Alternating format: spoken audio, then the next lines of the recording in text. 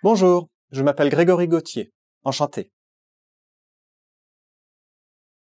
Je viens de Paris. In the next minute, you'll be challenged to introduce yourself, including where you're from. First, let's look at some examples. Je m'appelle Hugues. Enchanté. Je m'appelle Marc. Enchanté. Je m'appelle Karen. Enchantée. Let's practice. Vous rencontrez Grégory Gauthier pour la première fois. Présentez-vous et répondez à la question.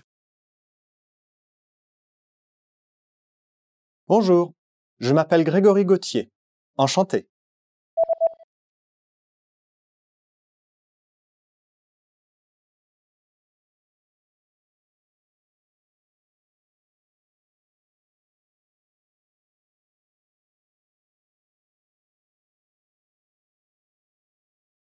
Now share where you're from. Here are some examples. Je viens de New York. Je viens de Seattle. Je viens de Londres. Are you ready? D'où venez-vous?